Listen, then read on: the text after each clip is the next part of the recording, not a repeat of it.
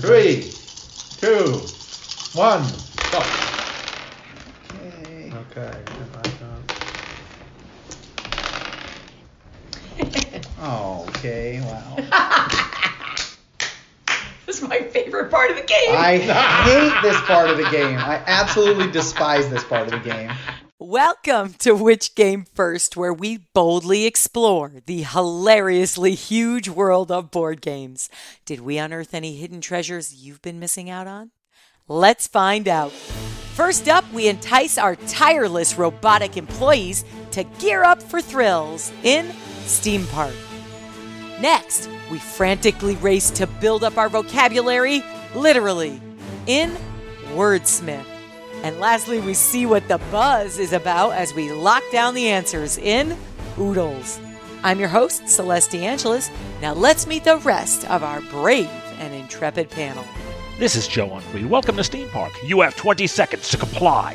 I'm Ed Pavlidis, and here at Zentek, we're welcome to build the you of tomorrow today. Hi, I'm Mike Grenier, and I have a question. How many mechanical parts does it take to go from cyborg to robot? Hey, everybody, I just wanted to say that Evan is away working on a tour with his other podcast called The Skeptic's Guide to the Universe. They are on a whirlwind tour of skeptic conferences through New Zealand and Australia. Happy trails, Evan. And we are delighted to have in his place Joe. Welcome back. Hi, everybody. Woohoo! Joe, welcome back, Joe. Yeah. Yay. We let you out of the war room, huh? Yeah. Let you out of the annals of game history. And coming up soon, you guys are doing Here I Stand, another historically based game. I love that game. I played that one at the WBC with the designer. Awesome. Joe and Ed will have lots of fun stuff to say about that on a side quest coming soon. We just wanted to give a quick shout out. Thank you to our patrons who help us grow and keep the show rolling every week. Your support helps us get hot new games for the show and gets us to the conventions that keep us all current on the huge world of gaming. And it's almost time for our second annual Firstie Awards. We'll be looking at the 150-ish games we played this year, and we're going to put some of the most notable ones in a battle for fortune and glory. Some of the categories include Best Game of the Year, King of the Nerds, and, of course, the Firstie Worstie. And this year, we're adding in the category Listener's Choice Award. So if you want to be part of the Firsties, just go to our Facebook page and vote today. And a big thank you for everyone who's rated us, reviewed us, shouted us out, mentioned us at the local gaming store, anywhere, at any time. Every single mention helps. Thanks again, everybody. Thank you. Thank you so much. Our first game up this week is Steam Park, designed by Aureliano Buonfino, Lorenzo Silva, and Lorenzo Tucci Sorrentino. Published by Horrible Guild and Aiello in 2013. Number of players 2 to 4, ages 8 and up, playtime 60 minutes. When we spotted this game from our clockwork airship through our gear-shaped goggles, what were our first thoughts? Ed? Welcome, Robot Overlord. Please enjoy your stay at the park, as long as you're paying customers. Joe? If this game's art looks familiar to you, that may be because you've enjoyed a game called Dixit. Both games feature art by Marie Cardois. Mike? Am I supposed to believe that robots will be scared by the haunted house or excited by the roller coaster? Well, it depends on how their positronic brains were programmed, Mike. True. But after seeing the spooky cute design, I was ready to entertain 3 Laws style. But before I misrepresent Asimov any further, Joe, tell us how it's played. In Steam Park, you build gigantic coal-powered rides to attract as many robot visitors as you can to make your steam-powered park the largest and most profitable in the region. Each round, you'll roll dice to determine which actions you can take on your turn. You can re-roll as often as you like, but the fastest player goes first and keeps their park cleaner. After 6 rounds, the player with the most money, after paying to clean up their park, is the winner. So, guys, what type of game is this? Resource management? Yeah, with resource management with a little bit of hectic dice rolling. Hectic. Yeah. Is that a type of game? Hectic dice It's a rolling? new category.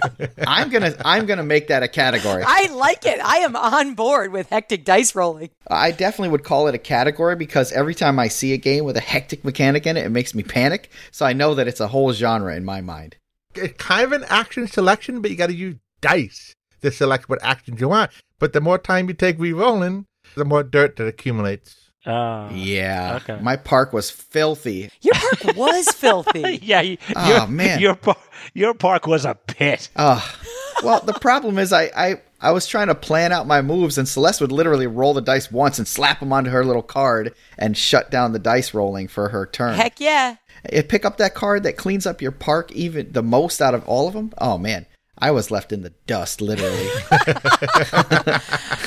Look, I have few strategic advantages in broader games like this, but my speed is probably my strongest. So I have to take advantage of any aspect of a game that offers a benefit for speed. Mike's park is very sticky. I did a lot to try to clean it up, though. I put in You had little... toilets everywhere. I had multiple toilets, which I don't know what the robots need the toilets for, but I had a lot of them anyway. Yeah, you can get these little tent pieces that you can put onto your board, and they do different stuff depending on which ones you buy. And toilets is one of them, and it just gives you extra cleaning when you use cleaning dice. Mm-hmm. I love that the dice had little pictures of everything you could do. I like a symbolic guide when it's not overly complicated, like a little picture of a broom. What other pictures were on the dice? There was sort of a striped tent with pennants there. Oh, yeah, the tent. And also a pile of coal. Pile of coal, which meant what? The pile of coal lets you play the cards, which were deceptively powerful. Yeah, I actually slept on those cards way too much. That's where a lot of points are at. Yep, I was dealing cards left and right. Mm-hmm. And I liked that. I'm a fan of custom victory points, and I'm a fan of throw this down, do this thing, get this point. It feels very cathartic to me and adds to my sensation of good pacing. Well, I was focusing on trying to get the cool-looking rides into my park. And I figured I was let's get the rides in early and the visitors in early and get money every turn. I tried that strategy too. That didn't work for me. Like, populating my rides just made my park even filthier. And I was being greedy too, because some of those cards trigger off of how many of a certain kind of guest you have in your park, or how many rides, or how many spaces you have filled. So I was trying to get the maximum points out of every one of those cards. The problem is there's only 6 rounds. Those are rounds you're not scoring points. Yeah, get it done. Right, I was exactly. moving my robots through the park so darn fast that I don't even think they remembered what they saw. Like, I think I had 2 rides in that whole park. I'm like, move along, keep it going, Move along. keep Nothing to going. see here. Get out of here. Your ticket. They got their greasy popcorn and moved right out of the park. $20, thanks for coming. That's a good advantage of the temporary visitor, where you get money from them that turn, but they don't leave dirt around for next turn. Yeah, it's true. And I don't like temporary things like that usually in a game, but in this particular game, it's definitely strategically sound to get some of those temporary visitors in. But the thing is, with the permanent visitor, they're giving you money every turn. So it's like you only have to track them once. You don't have to do any other work other than clean up the park. Right, but your money gets smacked in the face at the end of the game because your dirt, it really ramps up how many points you lose at the end of the game if you haven't gotten rid of it. Yeah, it's almost like you've got to be really careful if you're really going to build a detailed park. Yeah, I'm surprised Mikey had so much dirt at the end because he had all the toilets. I was going to build a toilet, but he built them all already. Well, I bought up all the toilets in the beginning. Yeah, me and Joe basically split the toilets. Yeah, you guys did. I was going to get one. It's like, wait, they're all gone. Except Joe was picking up the cards a little faster than me when he was done with his dice, so he was getting a little extra cleaning that I was definitely not getting. Yeah, the rest of it was like a Superfund site. Yeah, but who cares if the park's dirty as long as the robots are having fun? Well, that's true. I think my robots had fun, but again, they were there for such little time. You're too busy counting the money to check whether or not your customers were satisfied. Yeah. I basically just built an entrance, a path, and an exit. Yeah. I think you had one amusement ride in your whole park. Oh, yeah. No, I had one. Like, naturally, the very first turn, Joe was last, putting his dice on the card. Because, Joe is a slow and very thoughtful player. Some might argue an overthinking player. But I was impressed with how quickly he caught on. He's like, oh no, this isn't going to happen to me again. Yeah. So by like turn 3, he was being second or third, but definitely not last. No, I was last. My crippling greed was definitely making me last every time. I'm like, I can roll the dice again and I'll get exactly what I want. Yeah, I'm surprised I had the time I needed to do whatever I wanted. Yeah. Well, I should have bought the tent that lets you change one of your dice every turn. That was my first purchase. Yeah, smart. Joe, what was your favorite strategy here? Well, putting the highest priority on dirt paid off for me. I didn't really expect it to be as valuable as it was going to be. I just wanted to take a productive path as early in the game as I could, and that did pay off. I was making good money, but the problem I ran into is that I looked at the dirt management a little too late. I ended up with, what was it, like minus 20 points for the amount of dirt? Yeah, I had minus 26. I think you had like minus 18 or 20. It was crazy. I was kind of looking for Martin Wallace's name on the box afterwards. For real, though. Like, I'm not really into games where there's like a fast physical component to it like this. But I wouldn't have minded so much if it fit the theme better. I didn't understand what the hustle was for in that particular stage of planning. It felt a little bit off theme for me. I think that if there were 4 Steam parks within such a close proximity of one another, and there's only one day off, like a quarter for these robots, right? Isn't that the story? The only 6 days out of the whole year they get off. So you're trying to earn all your money during these 6 days. The competition would be stiff. It would be stiff, but I feel like if I was rolling for the customers on the dice instead of rolling for building buildings on the dice, that would have felt more thematic to me. I enjoyed that this game had what I viewed as 2 ways to play it. And that is really living in the moment and just playing turn to turn, whatever's in your hand, deal with it. And a planning version where you really think long term about what's ultimately going to gain you the most by turn 6. It looked like deal with it was a better strategy in this particular game. It worked for me. Well, I think with the card, you really have to get the right synergy because a lot of the cards depend on having functioning rides. And since you didn't have any rides in your park, I was kind of surprised you were getting to play cards as much as you were. But there were clearly cards you can play that depended on other factors. I did actually have a couple of rides. And I found that having just enough rides to play cards was enough. Just focus on the types of cards you can play with those particular rides. In the earlier turns, if you're in any doubt about what to do, you should expand, because if it's early enough, then you'll have an expansion ready to go for your next, project, your next improvement. Any kind of game where you're building an engine, you always want to start with the things that produce the stuff that lets you build faster. That's the way I imagine a game like this. But this one, it was tricky. It didn't really have that same kind of pace to it. You're right, Mike. And I like how it actually departed from the slower pace of many engine builders. Yeah, it totally tricked me. I loved the look and the components of this game. Deep colors on the board, very rich jewel tones throughout the game to sort of add that steampunk lush feel while still being a little bit creepy and, of course, signature dark. I find that interesting because, I remember when we reviewed Dixit, you weren't really keen on the art as I was. I love the art in this game and I love the art in Dixit, but it's interesting that in a different context that you see the art a little bit differently. Right. Yes. In a different context. It really appealed to me in this steampunk theme. The cardboard rides were interesting. They're made out of these little cardboard towers. We have a little spot to put the robot meeples on the top. Yeah, very cleverly designed in a double layer so they stood up on their own. And the meeples do sit on top. So cute, as if they're at the top of the roller coaster. You got your little robot heads peeking out. It's very whimsical. Whee! Okay, everybody, it's time to dig up or bury Steam Park. Joe? I wasn't a fan of having to grab for my space in the turn order like it was one of the last few cookies, but I'm digging up the game as a whole because I like delicate balancing acts, even though I'm not usually very good at them. Ed? Planning is curtailed by that frantic dice segment Sometimes you'll just have to roll with it. So I'll dig it up as a light strategy game. I see what you did there. Mike? The strategic resource allocation and rolling a fistful of dice was really fun. And despite my paralysis during the rush part of the game, I'd still dig this up. It's a great game. Everything they didn't like about the game was exactly what I did like about the game.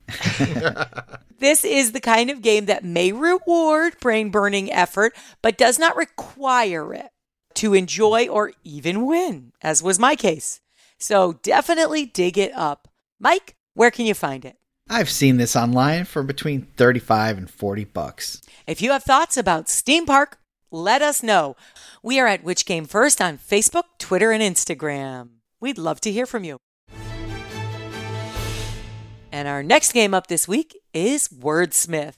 Designed by Bill Eberly, Peter Olatka, and Greg Olatka. Published by Heidelbar Games in 2019.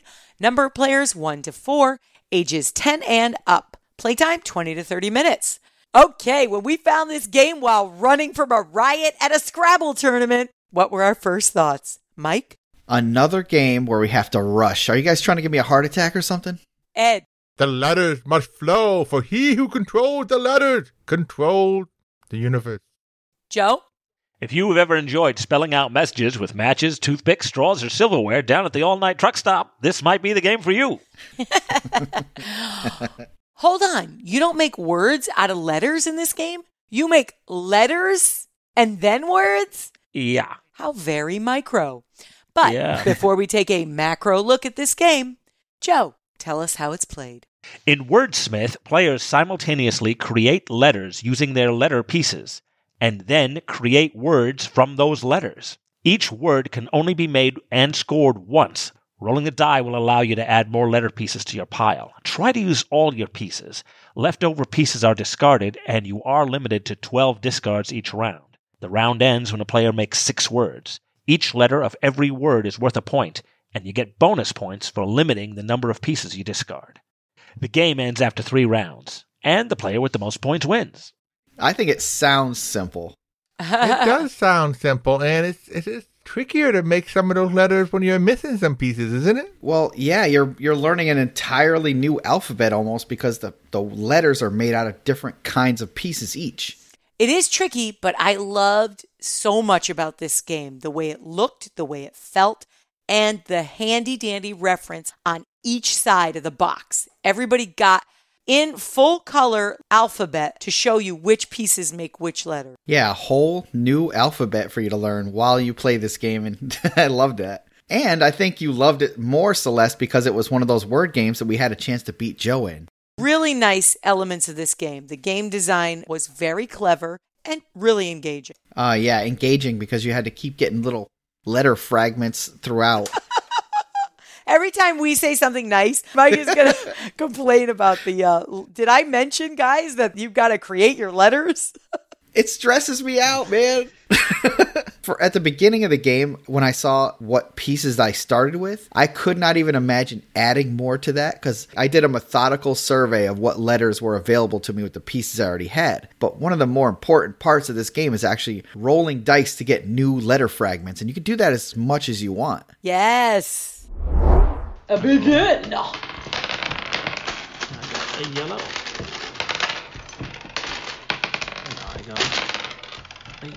Now Rudy's got the strategy down here, apparently. I'm not going to go too nuts. Yeah, because you have a big favorite word. Yeah, but you'll get to toss them. Yeah, rolling the crap out of the dice is where it's at. They're only limited by the pieces. But there's a press your luck element. Any leftover pieces that you rolled and got that you didn't use. Negative points. Ouch. But, for me, I wasn't going to have those negative points either because I love efficiency. So instead, I just started making more and more large words with all the pieces that I rolled. Right. Had to keep changing my strategy up every time I rolled the dice. Well, I have an anagram alert. Anagram alert. You can't make new words by just rearranging the letters of one of your earlier words. Misspelled words, proper names, abbreviations, slang, and foreign language words are all out of bounds. That throws me off. So when you've discovered a valid word, claim it by A, yelling the word out loud, B. Spelling the word out loud. And C. Await any objections. That was a really fun part of the game where you just sort of yell your words out. Eventually, though, we just sort of stopped caring about other words that people were yelling out. Because you spend too much time looking at it, there's time you're not focusing on your own work. Exactly. You're too busy monitoring somebody else. And I think for Evan, that would be more fun for him, actually, if he played it, to look at other people's words and tell them they're wrong about how they put the letters together or the spelling of the word.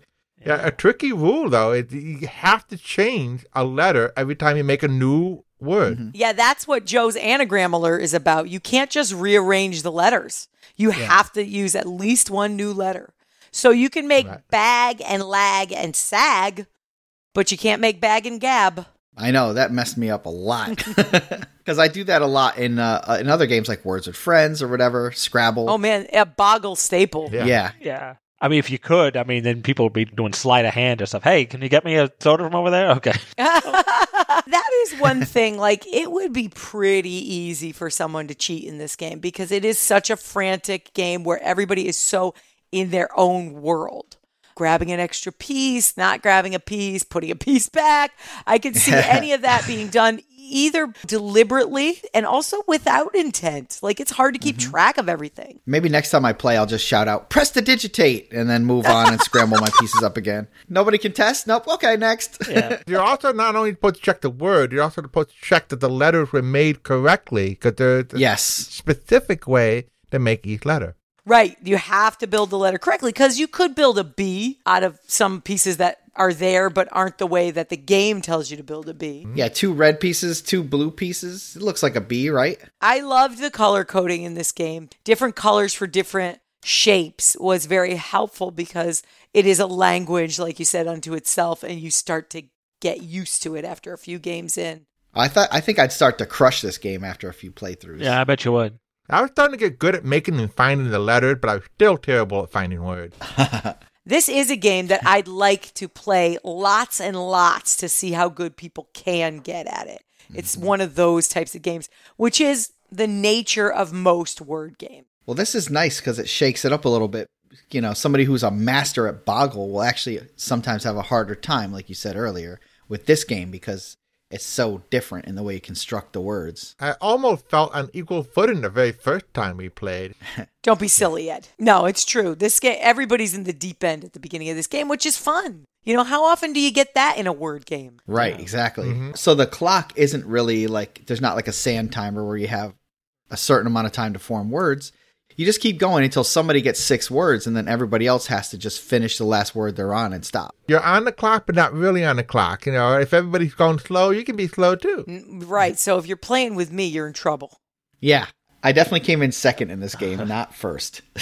I knew I was going to be last, so it didn't matter. But I spent a lot of time coming up with I think I had like a 7 or 8 letter word in there. It's not enough point differential if you don't fill in all 6 words before the other person finishes. Right, because even an 8-letter word, it's only going to get you 8 points, as opposed to, say, even 3-letter words will be 9 points. Yep, and Celeste was cranking out the words, boy. Bam, bam, bam, bam. Pew, pew, pew. Embrace the mania.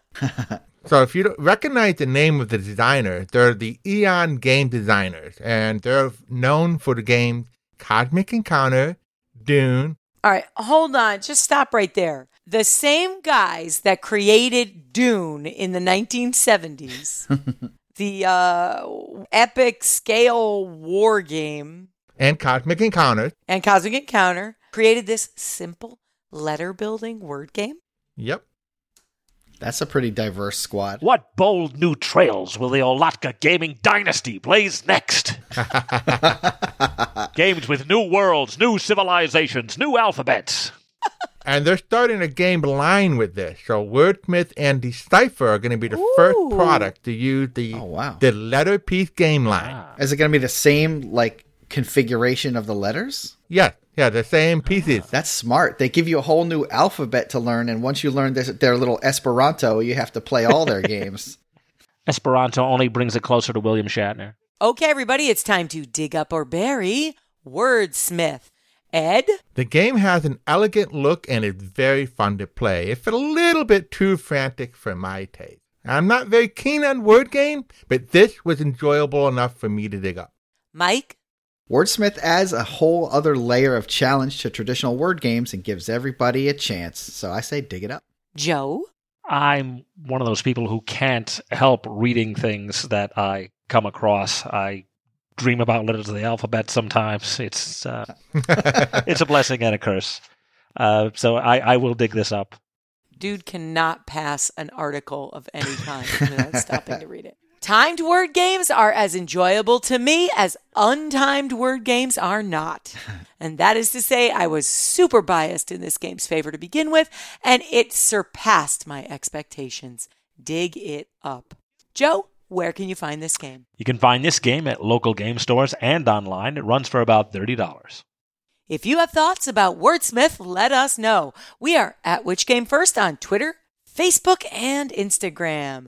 We would love to hear from you. Our last game up this week is Oodles, designed by Brian Hirsch, published by Milton Bradley in 1992. Number of players 3 to 10. Playtime 20 minutes. Okay, everybody, true or false? The Great Wall of China and the former Berlin Wall were built by the same company. If only it were true. If only it were. I mean, if the company was the Human Company. Or the Hunan Company. I think they spelled it wrong. The human race, yes. And when we were out looking for absurd questions like that, we came across this game. What were our first thoughts? Joe? I've played a lot of games with cards bearing questions the players have to try to answer, but this game's challenges might be too clever. Ed? Well, this game be oodles of fun? Oh, no. Or just another trivia game? Mike? Trivia and some sort of timer? My nightmares are coming true. You and me both, Mike. Is this the timer special episode? It is. It's all about the timers in this episode. A trivia game where each card's answer is based on a letter of the alphabet. Intriguing. But before we get started with this review, Joe, give us the ABCs of this game. In Oodles, the moderator takes the electronic timer and an Oodles card, bearing 10 questions with answers that all begin with the same letter, referred to as the key letter.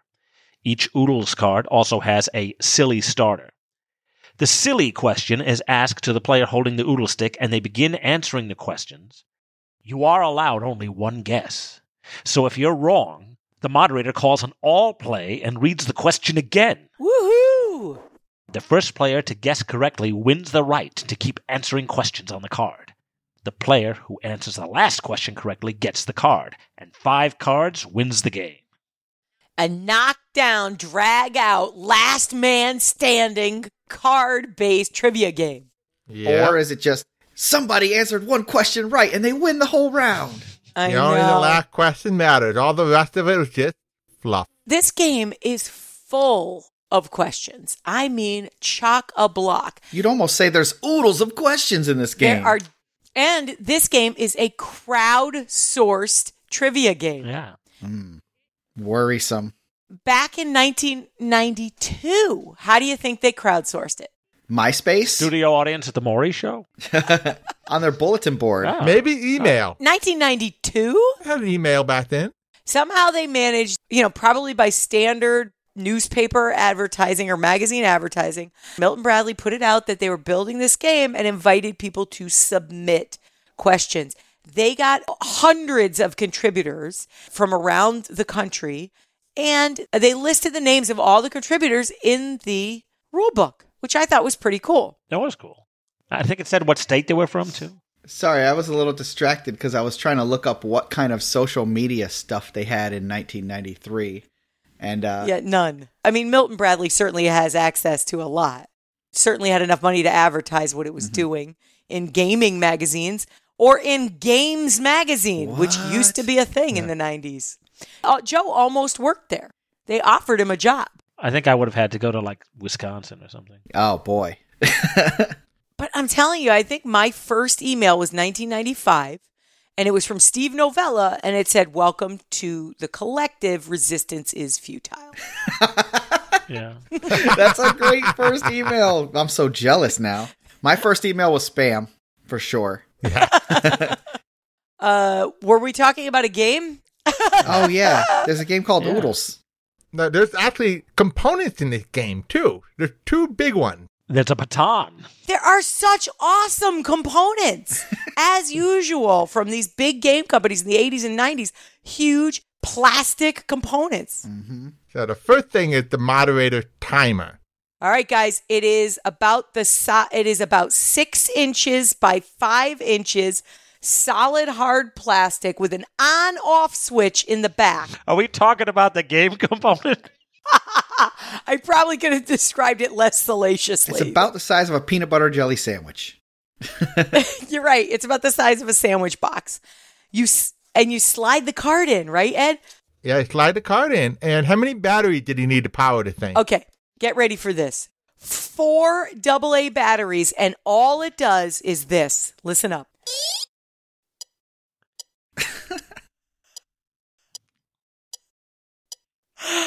There's another sound. Ready? There it is. Yay. All of that for 4 AA 4 batteries. AA batteries. Wow. Which would be the most outrageous component except for the ridiculously large oodle stick. Oh my God, there's a timer, a stick, and a baton? No, the baton is the stick. And what is this baton stick for? It's to indicate who gets to answer the next question. That's it. It's a baton. Oh, so it's literally a passed baton. Hey, you passed the baton, yeah. That's it. So these 2 large, heavy components, also in this sandwich box timer with the 4 AA batteries, it has a slot to slide the card in. The moderator can read directly off the card as they control this awesome. Pig that goes all out. Wild hog. Wild boar. No, Wild bill. not wild hog. Warthog. boar? Warhog. Windhog. Wiggity hog. Whole hog. Whole hog. All right. And they read through 10 questions. You fight through an entire card of 10 questions, but only the last question matters. Yeah. Talk about not rewarding effort. Well, I suppose if you're really good at them, then it's like you got an answer correct. You have the right to get the next question. If you keep getting them right, the card's all yours. Yeah, nobody else gets to participate in the game if you get all the answers right. What are the odds you're going to get 10 random trivia questions, all that begin with the letter O, correct? I bring to you Joe Unfried, our panelist. Yeah, I think I actually pulled that off. He did. He did pull it off several times, but that is an outlier. Joe is a trivia outlier. Yeah. We know that. But I mean, they're giving him a clue right off the bat. Your answer starts with O.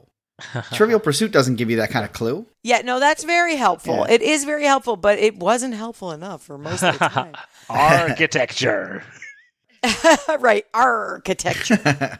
There are 300 two-sided oodles cards with 10 questions on each side, and not counting the silly starter question. That's 6,000 questions. You have to fact check these 6,000 questions. That's probably a job. Pre-Google, you bet your bunny it was. I'm wondering if I saved them any time getting questions from people and then have to vet every single question rather than just having their monitoring person come up with the questions themselves. Right. I'm sure it helps. Because there's a difference between fact-checking, using creative energy to create up with 6,000 questions by yourself. I mean, I did like that they worked hard to keep the energy up by giving you a silly starter question. And it's always a ridiculous question. Yeah, I think one of the silly starter questions was on the show Cheers. What does everybody say when Norm walks in? Right. Norm! The problem here isn't the questions, it's the mechanics. Mm-hmm. Yeah, it's really hard to keep track of what's actually supposed to be going on. And the timer doesn't just stop and start, it just starts another round of timing. With the way they want you to do it is actually press the timer and then read the question. Right, but by the time you're done reading the question, the timer's up already because it doesn't stop. Yeah, it's terrible because it means that you are at the mercy of however the person who's reading the card reads. Yeah. However fast or slow they read. Mm-hmm. Not a strong mechanic. If the timer just had a stop button to let you read the question and then start the timer again, that would be fine. But instead, you just press the timer, and then when they get it right, you press the timer again, and it starts the clock again where you have to read the question for the next question. Right. So I got to expect you to just kind of do it rapid fire every time you press the button and read the next question. Which is a hot mess. Oh my goodness, it is. I often like trivia games where you can steal from another player, but the stealing in this game was so clunky. And guys, let's face it, there's no getting past the fact that only the last question counts. That is so damaging to the enjoyment of this game. Yeah, because I'll just sit back in my little Zen space until the last question comes up and then really focus on that one, but it doesn't help to engage everybody. No. I mean, I get the point that if you get one right, they're exclusively to you until you miss one. But why put all that effort early on? Somebody's going to get one wrong, and then you can just jump in and steal. Yeah, I mean, then it's not a game. It's an activity, as Ed would say. Not a particularly good one at that. It really discourages people from being interested. Ultimate anti-participatory rule. Yeah, only one person can play. If he gets it wrong, then you guys can start paying attention. Such a shame, such a shame. With fun components, tons of questions, relatively interesting topics. If the bit dated, 92. With any trivia game, you have that risk that they're going to talk about Wink Martindale. All right, everybody, it's time to dig up or bury Oodles. Joe? With 6,000 questions, Oodles does have some longevity with how long it takes you to run out of questions. So for that, I can dig this up. Woo, you better come up with a different set of rules to use those questions for, buddy. Ed? I found this a weak game even for a trivia game, so I'm going to bury it underneath the other games I don't like. Mike? Seems like they put very little thought into the design of this game. It would be forgettable if it wasn't so lame. I always remember how lame it was. Bury it. I want to dig it up. I just do because I love the idea of all these people contributing, excited about their questions. And I'm so disappointed that Milton Bradley did this with him. All that wasted content. Bury it. We'll rip the questions and make a new game. Yeah, out for of real. It. But at least it has a cool baton. And a really cool buzzer that doesn't shut off. Yeah. Where can you find this game, Ed? This game is out of print currently, but you can find copies online at secondhand stores for about $10 to $20. Got mine for $1.50. Yeah, but wait till Oodles Part Toodles comes out. Yeah.